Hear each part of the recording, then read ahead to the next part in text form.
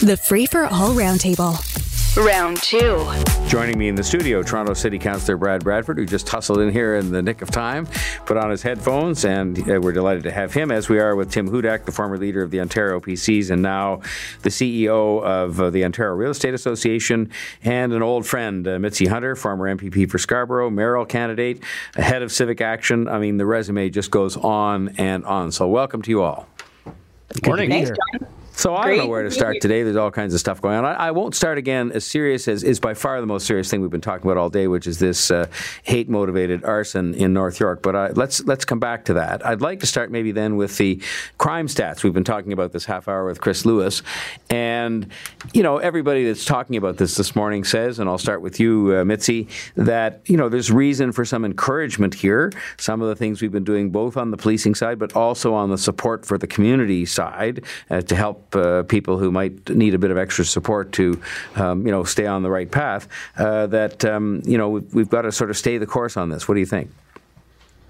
Yeah, I think there were some good things noted in the decline in serious crime and violent crime. And as you know, John, I've been an advocate for making gun violence a public health issue, which the City of Toronto Board of Health adopted, the private members bill that I'd put forward, and we see that there is that decline over time in gun-related crime and in deaths. And I think that that's something, as a large growing city, we have to applaud that. I also want to give the city just its acknowledgement of its investment in the community crisis response for non-police related calls, such as mental health. And that program was piloted, showed great results. I know the Taibu Community Health Center participated in that. And so these are the types of things that we need to see.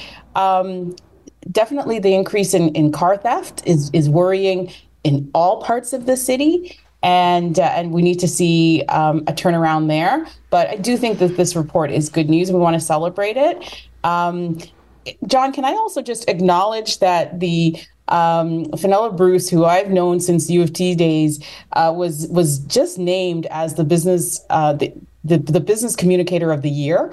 And I know I worked with her quite a bit on that private members bill. So I just want to acknowledge that today as I'm on with you. Okay, Mitzie, thank you very much. And Brad, I'll turn to you next and say, I had quite a bit to say a few minutes ago, and I can say it perhaps in a more outspoken way than when I was mayor, that I hope nobody really wants to tamper with the proposed police budget, because I think that, they have their problems, but they also are in much need of the resources to make sure that we can continue to be heading in the right direction on the level of criminal activity in the city. Do you think that the days of these kind of furious debates about defunding the police are kind of over, or are we going to see another chapter of that this time around?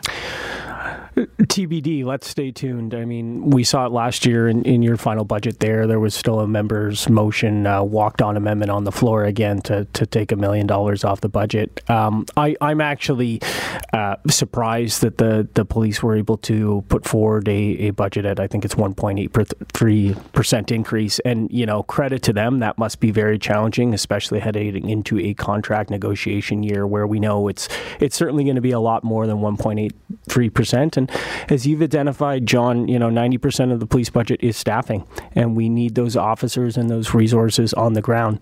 The report and the numbers that come out today, yes, serious crime is down, but I don't think we should take a victory lap on that yet. Like, it's about a feeling, more important than the numbers is the feeling. And I'm doing the daycare circuit and lots of kids events now and stuff with my 2 young daughters, but I hear from parents all the time, they don't want to take their kids on the TTC. There were people, what was going on over the holidays, that didn't want to take their families to the Eaton Center because of all the chaos and stuff that was going on there. So, it's nice that people aren't getting shot, but if they're getting assaulted or shanked, that is a different type of problem. And again, we have to make those investments in police force and all of the other additional investments with respect to mental health crisis response that allows our officers to deliver effective public service to keep this city safe. That has to be our number one priority. And Tim, People say it's just an insurance matter and so forth and so on. But I think similar to hate crimes that we've been talking about a lot this morning, and similar to what Brad was just referring to,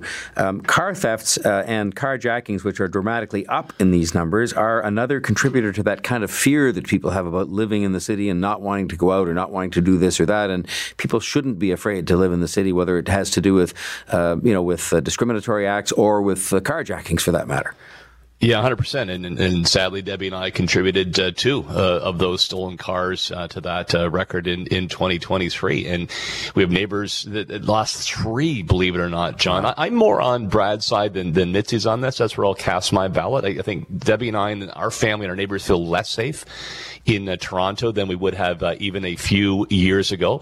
Well, gun violence is down, thankfully. Let's see if that's actually a long-term trend or simply a quelling of gang activity. Hopefully we're doing a better job at stopping guns at the border. But man, the increase in violent assaults, the increase in violent carjackings, the thefts, the feeling of unease, John, I'm happy. This is something you always stood for. As mayor of Toronto, as leader of the Ontario PC Party, more feet on the ground, reinforcing, the strength of our police forces in the cities across our province. Happy to see that in the budget. We need to stay the course with two changes. The less time police spend filling out paperwork and the more their feet are actually on the ground in neighborhoods and less time sitting around and drawn out court hearings, the better off it'll be for public safety in the long run. I'll ask you and Brad just the next one, and then we'll give Mitzie first chance on the one after that. But just on the home sales, worst record for home sales in 23 years, and yet it seemed to be turning up a little bit at the end of the year.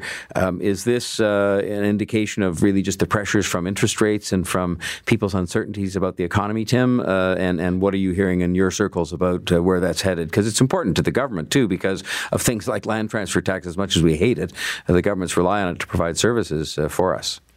Sure, and it was housing that kept our head above water in the economy during COVID and in the previous financial crisis. So it has been a tough year. You saw the lowest level of home sales in the GTA since 2000, 12% reduction in the number of homes that were transacted. And one thing that I've learned as for the Ontario Real Estate Association is housing is so much math, no doubt about it. How the finances work. You mentioned that, John. Circumstances in life and where you are, but a big part of it is also psychology. So when you see that interest rates have gone up, therefore mortgage rates have gone up, the housing affordability crisis has deepened. But when you're also coming off a hotter market previously, there's a psychology with buyers who say, well, maybe if I wait a little bit longer, home prices will come down more, so I'll sit this out. And then sellers say, look, I'm not putting my home on the market not until I get the same as the neighbors, did across the street in 22 or 21. So that means that you have fewer transactions, fewer homes available. But there are some positive signs for 24. I am optimistic about the year ahead. The biggest enemy of a healthy, thriving housing market, John, is uncertainty. And when interest rates are moving up, that causes uncertainty. I think that explains a good part of 23. Plateauing and then lowering interest rates in 24 will reopen the market. All right, Brad, I'm going to switch gears on housing and ask you about something a little different. You went through the experience with me. We were shoulder to shoulder on the need for supportive housing, and you have a supportive housing development in your neighborhood. Finally, after years of people going to tribunals and whatnot, one in North York has been approved. And quite frankly, it was being held up by the neighbors who were just saying, well, you shouldn't have it here. We think it's really important that you should have it, but just not here. And I think it's great that the land tribunal here has said yes to this supportive housing development in North York, and that it can go forward as the one did in your neighborhood. Yeah, it's so important. And, the fact that we lost a year and a half in the tribunal process over this, I'll remind folks the supportive housing units, the parking lot that was deemed the heart of the community in East York, and the opposition that we faced. John, when you were mayor, we actually walked the street and went door to door, and I think kind of had our heads ripped off a couple times. But there's so much misinformation and misunderstanding around what these projects are and the supports that are in place. The case with the Willowdale site, it was actually launched at the exact same time, as you know. We got an MZO from the province for the one in East York, and that wasn't on the table for the one in Willowdale. Now that that's been approved, or rather the tribunal rejected the appeal, we will be able to move that forward. And I can tell you, having met many of the residents at the Trenton Cedarvale site, hearing from them firsthand and the great work that Wood Green Services is doing there, making sure that they're properly supported, the transformation in those people's lives, having the stability of housing, a roof over their head, and the supports that they can be successful in the community. That's been one of the most rewarding experiences for me as a councillor, just hearing about the difference that housing in that community has made in their lives. And we know it'll be the exact same story in Willowdale. So let's move this forward and let's do it at speed. Exactly. Mitzie, shifting gears again to what has been the top story of the day. You've been an outspoken advocate on this all the way through your life. I know that because we've been people that have been friends and known each other for many, many years. It is important that the staff superintendent, Pauline Gray, who spoke up this morning and said this is a tipping point when we have literally somebody committing an act of arson and putting anti-Semitic graffiti, that whether it is anti-Semitic or whether it's anti-black or whether it's Islamophobic or whatever, that we stand up and are counted on this kind of stuff, and that the police are given all the support they need to say, no, this is not protest, this is not political, this is criminal activity that just has gone a step too far.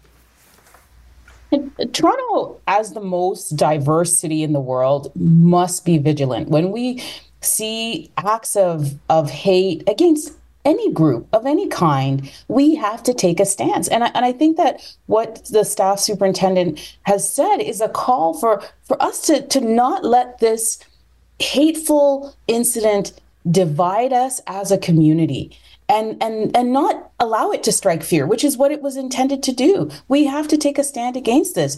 And right now, the rise in anti-Semitism that we see, and we also know all of the other groups that have, whether it's anti-Asian or anti-Black racism or Islamophobia, we cannot tolerate any of these incidences, and we cannot let them divide us.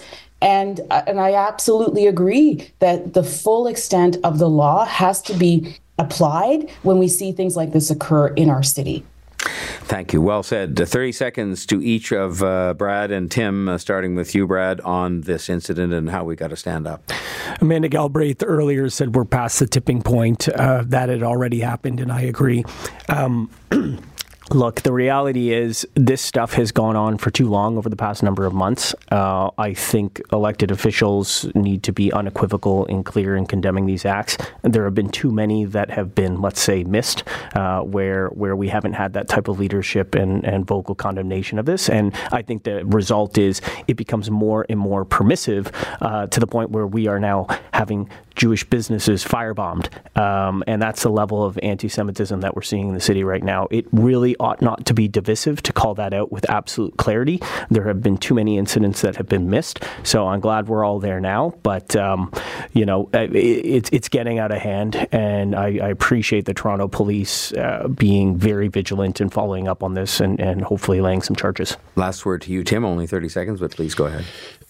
Yeah, I mean, it was good to see Staff Superintendent Pauline Gray with a crystal clear, unequivocal, passionate, and strong statement condemning this violence, John. I wish we heard that more from our political leaders. I'm sorry to say this, but there's a disquieting acceptance, it almost seems, or tolerance of anti-Semitism that would not be tolerated for any other community. Well past the tipping point, but we got to stem the tide. I want to see more leaders acting like the police staff superintendent. Well said, Tim. Well said. And I agree 100% with that. We're going to move ahead to the news at 9 o'clock. And after that, we're going to talk about the sentencing of Nathaniel Veltman in London. And Marilyn Dennis will visit us as well. It's 9 o'clock here on News Talk 1010. Catch the Round Table, Round 1 at 7:45, Round 2 at 8:45. Weekday mornings on More in the Morning. News Talk 1010, Toronto.